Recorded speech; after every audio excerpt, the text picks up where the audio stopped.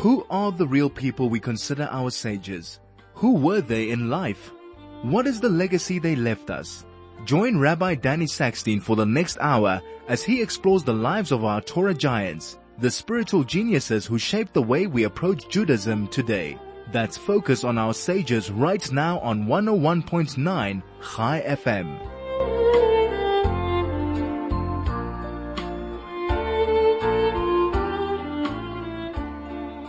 Afternoon and welcome to Soul to Soul. Always wonderful to spend a few precious moments with you on a Wednesday afternoon.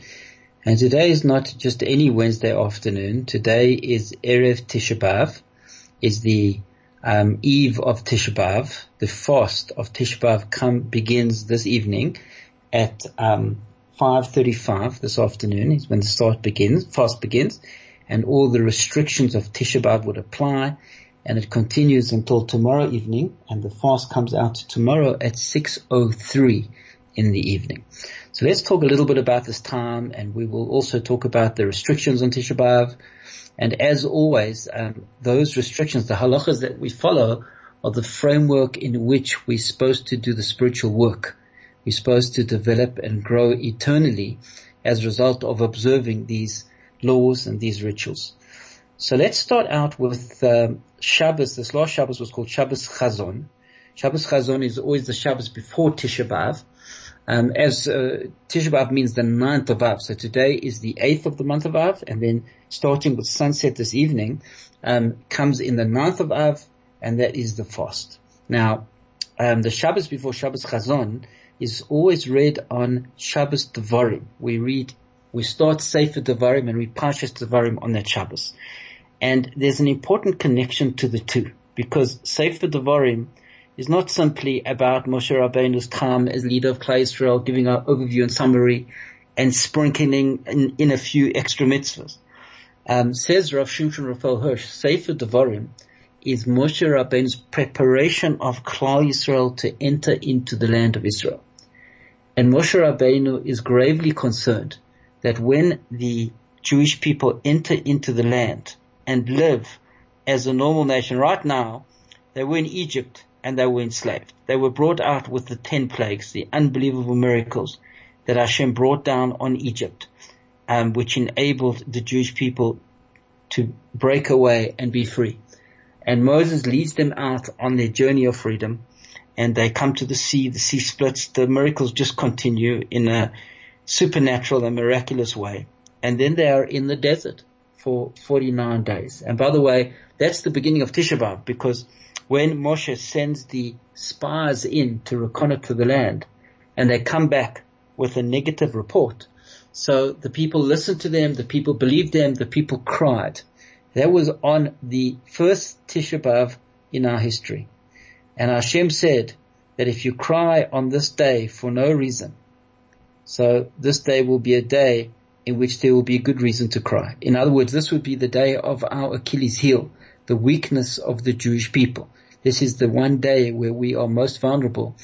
And through history we've seen that that was unfortunately the case, and many terrible calamities took place in Tisha B'Av. So Moshe Rabbeinu is concerned that Klal Yisrael, as they are about to embark on the conquest of the land, more than 3,000 years ago, so they will become complacent and they will learn the ways of the non-Jewish nations, and they will turn to a carefree lifestyle without responsibility, which is filled with the pursuit of power and of pleasure, and they will turn their backs on the covenant with Hashem. They will break their side of the deal and will not live up to the commitment the Jewish people made at Mount Sinai, Na'aseh v'nishma, we will do and we will hear, to serve Hashem loyally and wholeheartedly. And Moshe Rabbeinu was concerned that if Klal Yisrael do that, so the result will be exile, and the result will be the Jewish people thrown out of the land, because the relationship between the land of Israel and the Jewish people is a unique one. Firstly, we have the strongest claim to any land in the world, is the claim of the Jewish people's claim to the land of Israel, because the creator of the universe, who made the world, promised that land to our ancestors more than 3,500 years ago. And we have been there since then. We have been there since Abraham and Sarah entered into the land. There have always been Jews in the land. God promised them that that would be their inheritance. And that is our God-given right, the land of Israel. But when we turn away from God, when we don't fulfill our obligations and our agreement with God, so then the first thing that happens is God no longer allows us the privilege to be in the land of Israel. And God sends us away and exiles us from the land. So the greatest fear for the Jewish people, again, really the greatest danger for the Jewish people, is when we turn away from Hashem, when we deny God's existence, when we don't fulfill His mitzvahs. So then our enemies will have power over us. And we have many enemies in the region. As we know, we are surrounded by countries and by nations that want to destroy the people of Israel, that want to remove the Jewish control of the land of Israel.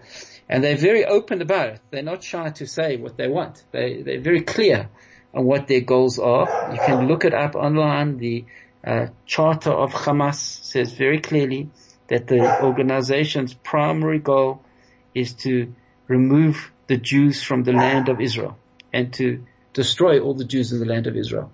And it's the same story with Hezbollah, and the same story with Palestinian Authority, and the same story with Iran. That's the neighborhood that we're in.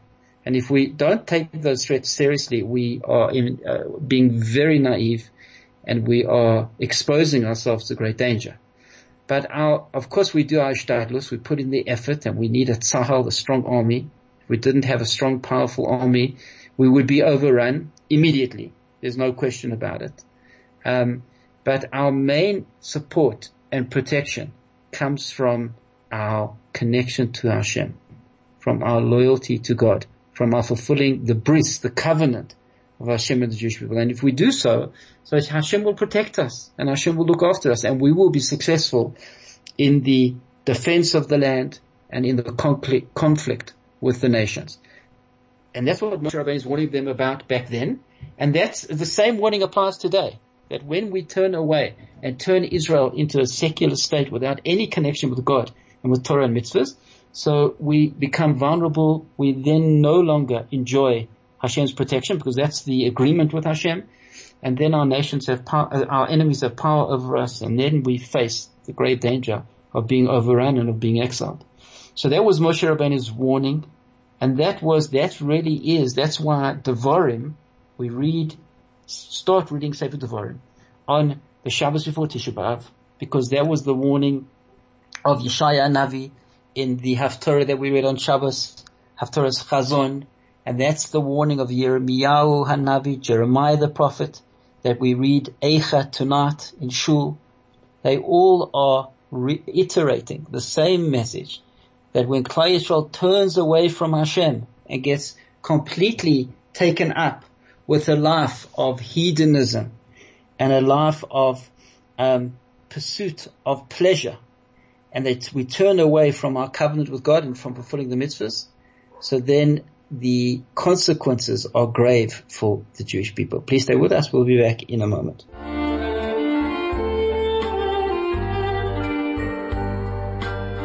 This is Focus on Our Sages with Rabbi Danny Sackstein on 101.9 Chai FM.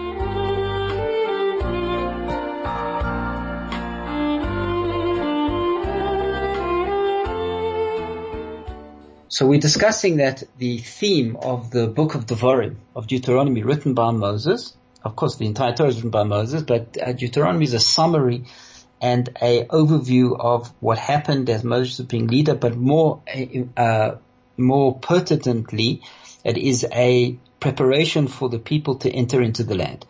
And Moshe is concerned that the people will forget their responsibilities and commitments to God, and they will become intoxicated with the pleasures of this world, and follow in the ways of the nations of the world. And he warns the Jewish people again and again and again throughout Sefer Devarim, many times. And it's the same warning we see in the Navim, in the prophets, from Yeshaya Hanavi and from Yirmiyahu Hanavi that we'll read tonight in Eicha.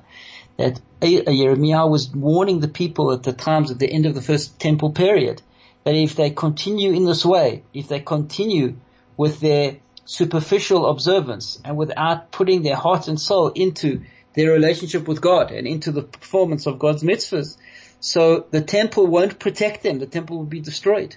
That's the lamentation of Jeremiah, and Jeremiah cries over that, and we cry with him on Tisha B'Av, because we see that's exactly what happened, and that's exactly the story of the history of the Jewish people.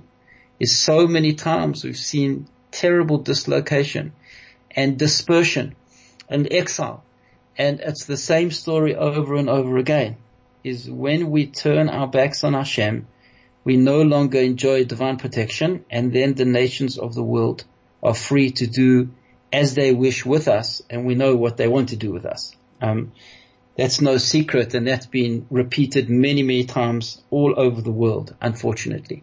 And so the message is loud and clear, and that's the message of Tisha B'Av.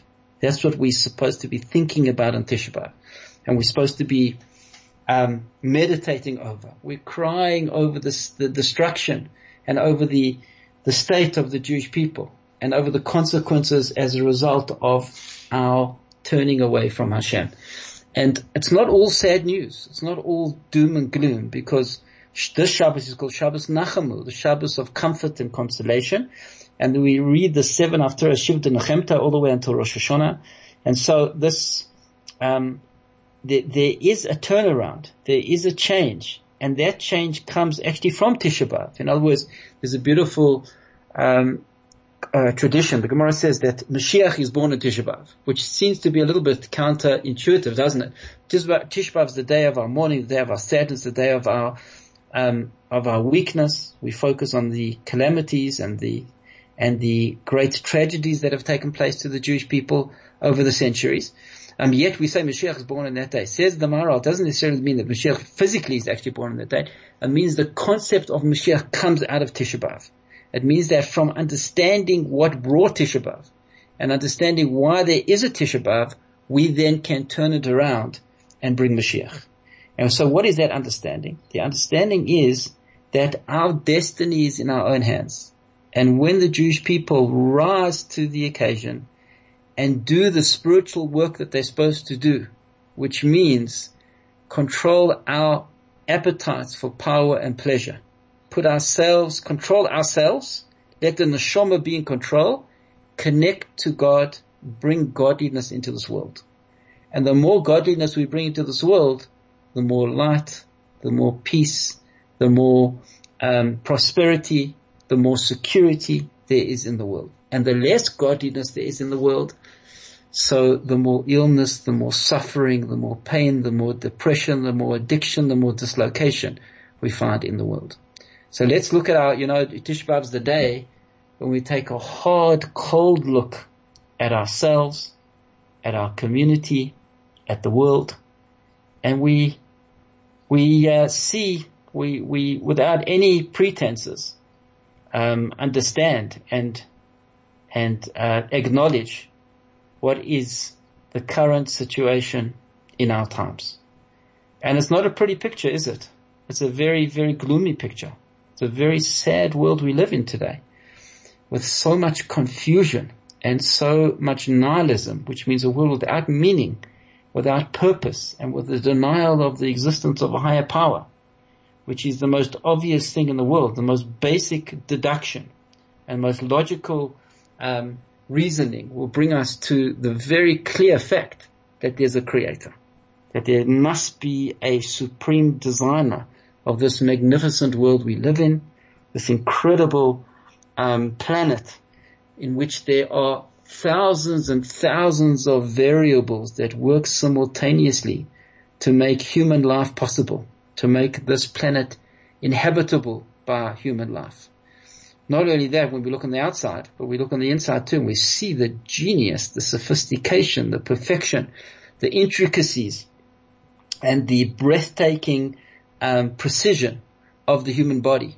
And to say all of that is an accident, is by chance, is random, it's ludicrous. It's just ridiculous. So it's basic logical deduction. There must be a creator. And the role of Klal Yisrael is to connect to that creator And Hashem made it easy for us. He gave us the Torah. Didn't just say, work it out yourselves. That was the times of Avram and Sarah. And Avram and Sarah, they broke their backs. They went through blood, sweat, and tears to find the Creator and to work out what we're supposed to be doing here and to understand the purpose of this experiment called life that we are all in. And they connected with God. God revealed himself to them because they searched for God, because their longing was so great, because their hunger was insatiable to find the purpose and meaning of life. And God appeared to them and promised them and their descendants that they would have a divine mission to bring godliness into this world. And therefore it's the descendants of Abraham and Sarah that received the Torah at Mount Sinai, that stood at the mountain more than 3,300 years ago, and they heard the voice of God. God spoke to them. Their souls were blown out of their bodies. The souls were restored to their bodies. It happened again. And they then said to Moshe, you go up and get God's commandments, and we will follow whatever he tells us. We will do Naaseh v'nishma. So that's the destiny of the Jewish people, is to, through those commandments that God gave us, we don't have to guess. We don't have to make it up ourselves. We don't have to suck it out of our thumbs. We have this deep, rich, meaningful, brilliant tradition, which is just so magnificent and answers all of life's existential questions so succinctly, and that it makes so much sense, and it resonates so deeply with the human being to follow the framework of the Torah. It brings out the best in a person and shows us what we're supposed to do, what our work is, in terms of our growth, in terms of our personalities, in terms of our relationships, in terms of our behavior, gives us the framework in which to live a successful life. It's the handbook for successful living. So it's our choice. Do we choose to embrace that and accept that and follow that? Or do we choose to ignore that and to block that out and to dismiss that? Do we listen to the fake news and all the propaganda about Torah and about religious people or do we actually allow ourselves to open our minds and open our hearts and see what it actually says and try and experience it ourselves? I can guarantee you that if we're open-minded and we allow ourselves to be exposed to these ideas and these experiences, it will be completely life-changing, and it will bring a beauty and a fulfillment and a meaning and a sense of accomplishment which is invaluable, which brings the person a great sense of tranquility, and gives us the ability to live successful lives. So that's the question on Tisha B'Av. That's the challenge on Tisha B'Av. That's the reality that we face on Tisha B'Av. And it's really in our hands. If we choose to do that, if we choose the higher road of living a spiritual life and following the Torah, so then as a nation, I'm not saying as individuals, it doesn't mean that our lives will be perfect as individuals and we won't have any difficulties and any suffering and any challenges and hardships. That's not the case. But for Klal Yisrael, for the Jewish people, there's a promise to the nation of Israel that when we as a nation are living up to our spiritual responsibilities, so then we will enjoy peace and we'll enjoy prosperity and we will enjoy success. And if we are not as a nation doing that, so then we will experience the opposite, unfortunately, which has all too often been the case in the history of the Jewish people. And that's what Hashem tells us. He says, there's a beautiful Malbim actually. Malbim says a wonderful thing. He says a brilliant thing. Malbim says that there's a pasuk that we're going to read in 2 weeks' time, Parshas Re'eh. The pasuk says, Ki im el hamakum asher yivchar Hashem elokeichem mikol shifteichem lasum et shmo sham. So he says, the place that Hashem chooses to put his name over there, lashachno tidrushu.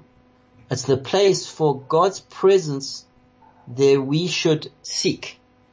Ubas Hashem, and Hashem will come over there. In other words, the Malbim says, the pasuk tells us, well first actually, Sfasem says, lashachno tidrushu. When we seek the Shekhinah, so then Hashem will come. If we seek out for Hashem, like we saw with Abraham and Sarah, Hashem will come. We'll see Hashem. We'll be able to have an experience and a closeness to Hashem. But the Malbim also says an amazing thing. The Malbim says that the Tanai, the condition for the building of the Beis HaMikdash, was that there would be, that David HaMelech would have to seek the place We have to find the place. Hashem didn't show him where it was. Hashem didn't show Shmuel Hanavi where it was, where the place, or Natan Hanavi where the place of the Beis HaMikdash would be. Hashem required that David find it himself, that he seek it, that he long for it, that he search out for it, and that he find the place. And he found the place, right, which was the Makom, the place which is Hara Moriah, the place where the Akedah was, where Abraham brought Yitzchak as on the Akedah. So that is says the Malbim that was the original condition for the building of the Beis HaMikdash, and that's the condition for the rebuilding of the Beis HaMikdash. Same thing to rebuild the Beis HaMikdash. The condition to rebuild the Beis HaMikdash is that we should seek it, that we should long for it, that we should feel the loss of not having a Beis HaMikdash, feel the loss of the darkness when Hashem's presence is not in the world, and actively seek that the change in that, the bringing of Hashem into the world. And that's what the Ramban says in the beginning of Sefer Shmos. The Ramban says that the purpose of the world is not for our pleasure, and the purpose of the world is not for our honor. The purpose of the world is to bring the honor of Hashem into the world. That's why Hashem created the world. And therefore the Beis HaMikdash is the pinnacle of the world, the place for Hashem's presence to rest, the place for Hashem to feel comfortable, kaviyachol, to be able to be there. And that is the function of creation, is when we play our part in bringing the Shekhinah into the world, then we fulfill our purpose. And that is the role of a Jew, is to seek out God and to bring God's light into the world. And that's why one of the Gemara in Shabbos says, one of the first questions a person is going to be asked when we leave this world is Tzipisa Yeshua. Did you long for the redemption? Because if that was an issue for us, if the galus, the exile, was a problem for us, we felt the pain of that, and we longed for the redemption of Hashem, so that shows that we had the right mindset, we had the right outlook, we had the right understanding of life and the world and our purpose in this world. And that's our work on Tisha B'Av. That's our focus on Tisha B'Av, is that we look at this world, we look at the Jewish people, Hashem's chosen people. We see with a over 70% intermarriage rate in the Western world. And we see so many Jews that are disconnected, that don't know what Torah is, that have never experienced the light and beauty, holiness of the Torah. They're completely uneducated when it comes to the Torah.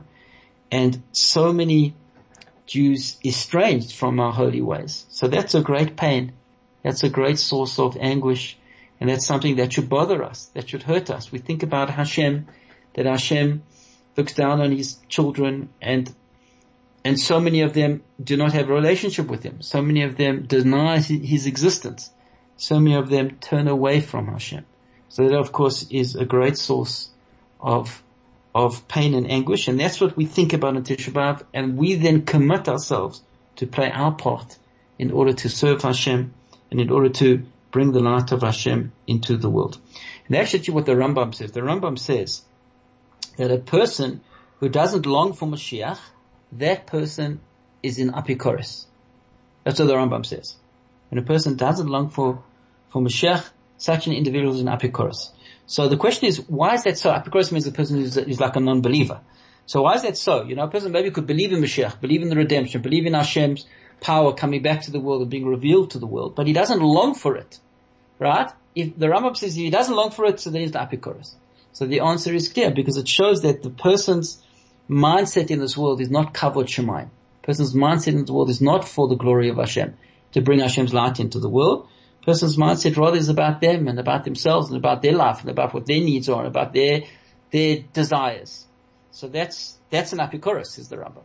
The believing Jew is the one that longs for, is driven by, is focused on kavod shemayim, the glory and the honor of Hashem. So these are the thoughts, this is the mindset, this is the inner work we're supposed to be doing on Tisha B'Av, and these are the things we should be thinking about. So we're going to take a short ad break. When we come back, we'll discuss the actual halachas of Tisha B'Av, the framework within which we observe in order to do this inner spiritual work. Please stay with us, and we'll be back in a moment.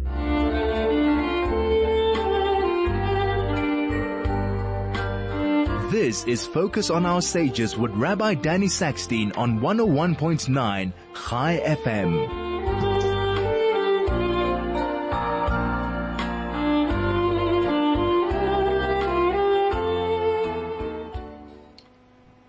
Welcome back, and we're talking about Tisha B'Av. But before we speak further about Tisha B'Av, I wanted to read an ad to you, but for some reason it's not opening. So we'll do that in a moment. Okay, so we discussed that we said we would talk about the halachas of Tisha B'Av, the laws of Tisha B'Av. So the fast, there are a number of restrictions that mirror the restrictions of Yom Kippur. So that includes there's no eating and drinking, there's no bathing for pleasure, we don't apply oils, we don't wear shoes, and no marital relations. And then there are additions to that. There are further prohibitions on Tisha B'Av, and those are those things that resemble mourners. For example, we don't learn Torah, and we don't greet people, we don't work, and we don't sit in a chair. So let's go through each one of those in order to understand. But let's first discuss the 5 tragedies that took place on Tisha B'Av. The first one, of course, was what we already mentioned, and that is the spies gave their negative report on this day, and God said, if you cry on this day for no reason to do, there will be plenty of reason to cry in the future, which unfortunately was the case. The second thing that happened on Tisha B'Av is the first temple was actually destroyed on this day in the year 586 before the Common Era, on the 9th of Av. And it's no coincidence that the second temple too was destroyed on so 365 days in the year, and it's the same day. Like, how could it be? Well, 354 days in the lunar calendar and the Jewish calendar. Same day, both temples are destroyed. Second temple is destroyed in the year 70 of the Common Era. That's the third thing that happened on Tisha B'Av. The fourth thing is that the great city of Beitar was captured by the Romans, and tens of thousands of Jews were murdered. And finally, the wicked Turnus Rufus plowed the site of the temple and the surrounding area on Tisha B'Av. So all of those 5 calamities took place on the same day, and therefore that is the day of our weakness, that is the day of our destruction. And in modern Jewish history, it's the same thing. We see that the expulsion from Spain took place in the year 1492, which was one of the great tragedies of the Middle Ages, of the Jewish people were, after having 300 years of the golden era in Spain, are exiled, or they're forced either to convert to Christianity or have to leave, which was a terrible calamity in Jewish history. Many were burnt at the stake because they were found out to be observant Jews, conversos, that they were observing Judaism secretly, but pretended to be Christians. So that happened on Tisha B'Av 1492, and World War I broke out on Tisha B'Av 1914, which of course was the precursor to World War II. So we see that on this day, many calamities have happened, which resulted in great suffering of Klal Yisrael, the Jewish people. And as a result, we observe these halachas. So what are the halachas? Again, just like on Yom Kippur, no eating and drinking, which is obvious. One cannot eat and one cannot drink from when the fast comes in, this afternoon at 5:35 until tomorrow evening at 6:03. And no bathing for pleasure, which means we can't wash ourselves for pleasure. So one cannot have a bath or a shower. And even when one goes to the bathroom, we just wash until the knuckles, the hands. And when we get up in the morning, the halacha is we're supposed to wash 3 times on each hand when we get up in the morning, as we know. On Tisha B'Av, we just do it to the knuckles. We don't do further up in the hand. But if we have dirt on us, if somehow we got dirty, we can wash off that dirt. We can't bathe for pleasure, but we can remove dirt from ourselves. So that's bathing. Applying oils includes the prohibition of not wearing makeup, any cosmetics, any perfume, anything that we do for pleasure. We can, however, we can apply these things for hygiene, or for medical purposes. So one can put on deodorant because that's for hygiene, it's not for pleasure. But no makeup or no perfumes. The fourth one is we don't wear leather shoes. So on Tisha B'Av, just like on Yom Kippur, we prohibited from wearing any leather shoes. And so make sure, in today's modern world, there are many alternatives, So make sure your shoes don't have any leather in them, inside or outside. That's very important, to wear your canvas shoes or your Crocs or whatever it may be. They're not leather. And finally, the fifth prohibition, same as Yom Kippur, is that you cannot engage in marital relations on Tisha B'Av either. So although you can do malacha on Tisha B'Av, on Yom Kippur you can't do malacha, it's like Shabbos, you can't do any creative activity as well as all these restrictions. Tisha B'Av you can do malacha, creative activity, we can drive, we can, use our phones and turn on the TV, turn on the lights, etc. But we can't, but these 5 things do apply as well. And in addition to that on Tisha B'Av, we have the 4 prohibitions for mourners. So not only do we afflict ourselves like on Yom Kippur with the fasting and these other 4 that I've mentioned, but also we take on as if we're sitting Shiva. So what are the halachas of a person who's sitting Shiva? Because we're all sitting Shiva on Tisha B'Av. We're all mourning over this great loss, which is very close to us and very dear to us. So we don't learn Torah on Tisha B'Av. Why? Because the pasuk, let's do that last. Let's just mention the others first. We don't greet people. We're not supposed to greet anybody on Tisha B'Av because the mourner's not supposed to greet. The mourner's not in a mindset where they're frivolous and they're jovial.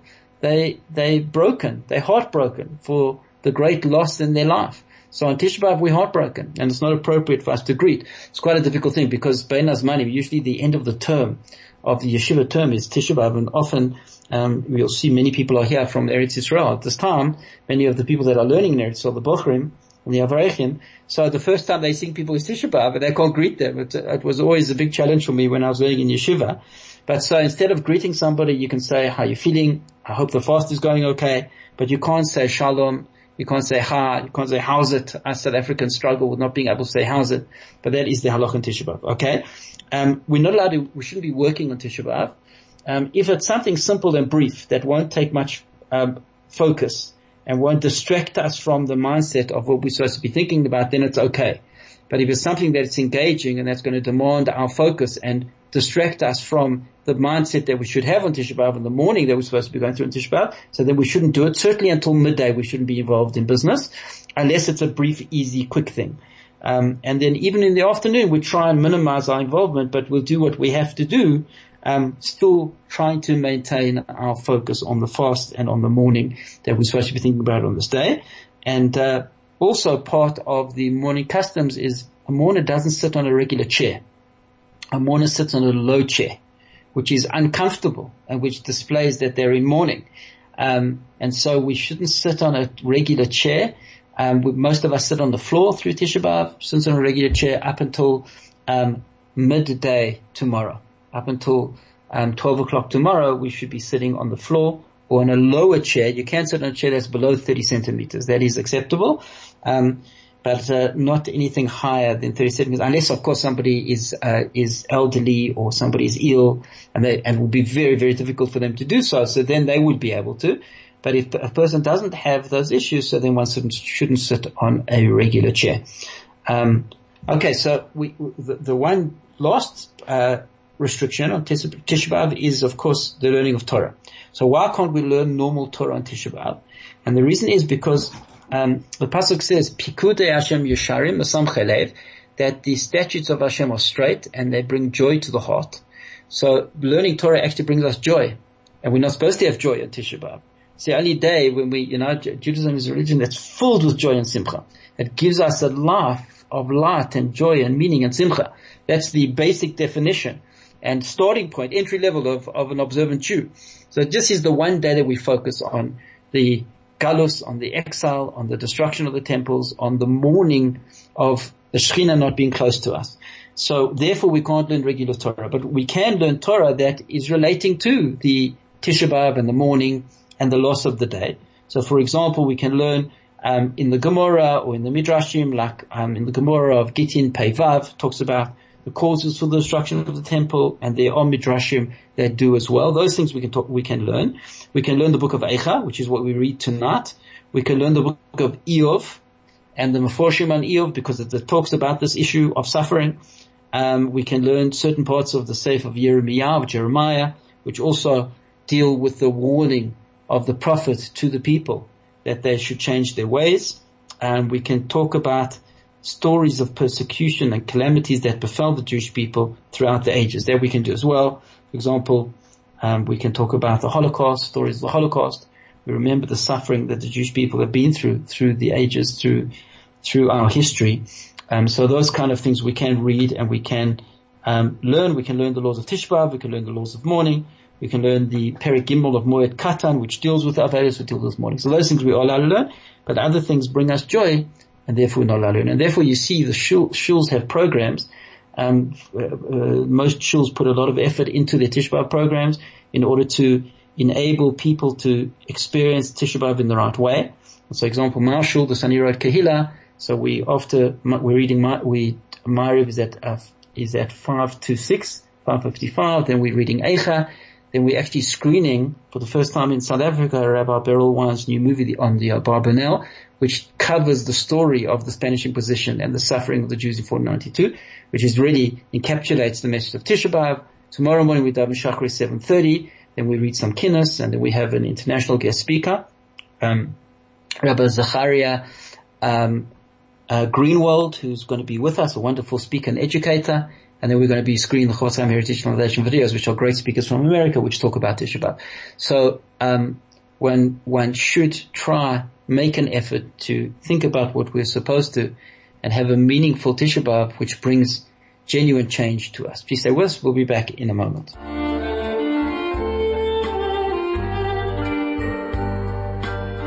This is Focus on Our Sages with Rabbi Danny Sackstein on 101.9 Chai FM.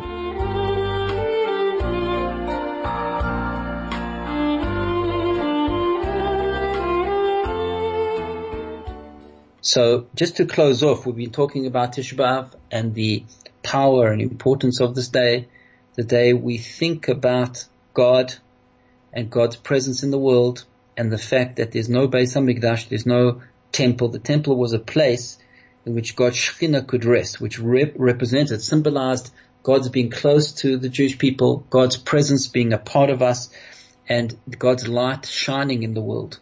And when we are no longer on that level to deserve that, so then God removes His closeness, His presence from us. And that is the source of all of the suffering and hardship and pain, both on an individual level and on a communal level. And we look around and we look at ourselves and we look at the community and we look at the world and we long for the returning of the Shekhinah, and we address what we could do to bring that closer, how we could make changes in our lives and in our personalities and in our behavior in order to bring the redemption, in order to bring Hashem close, in order to bring Mashiach, in order to bring the end of the darkness and pain and suffering that is throughout the world, and to bring the light of healing and of meaning and of blessing and of peace and of prosperity to all of humanity. So we long deeply for that, and this is the day where we think about that, and we commit ourselves to play our part in that revolution, in that change, in that spiritual shift in the world. And please God, we should all see our role, because nobody is free from the obligation, and all of us are needed. Every single Jew is part of the Jewish team of what we call Knesset Israel, the body of the Jewish people. We can't do without anybody. Each and every one has to play their part, and may we all do so. May we zeicha to see the coming of Mashiach and the building of Bayis Shlishi b'mehera b'yameinu. Amen.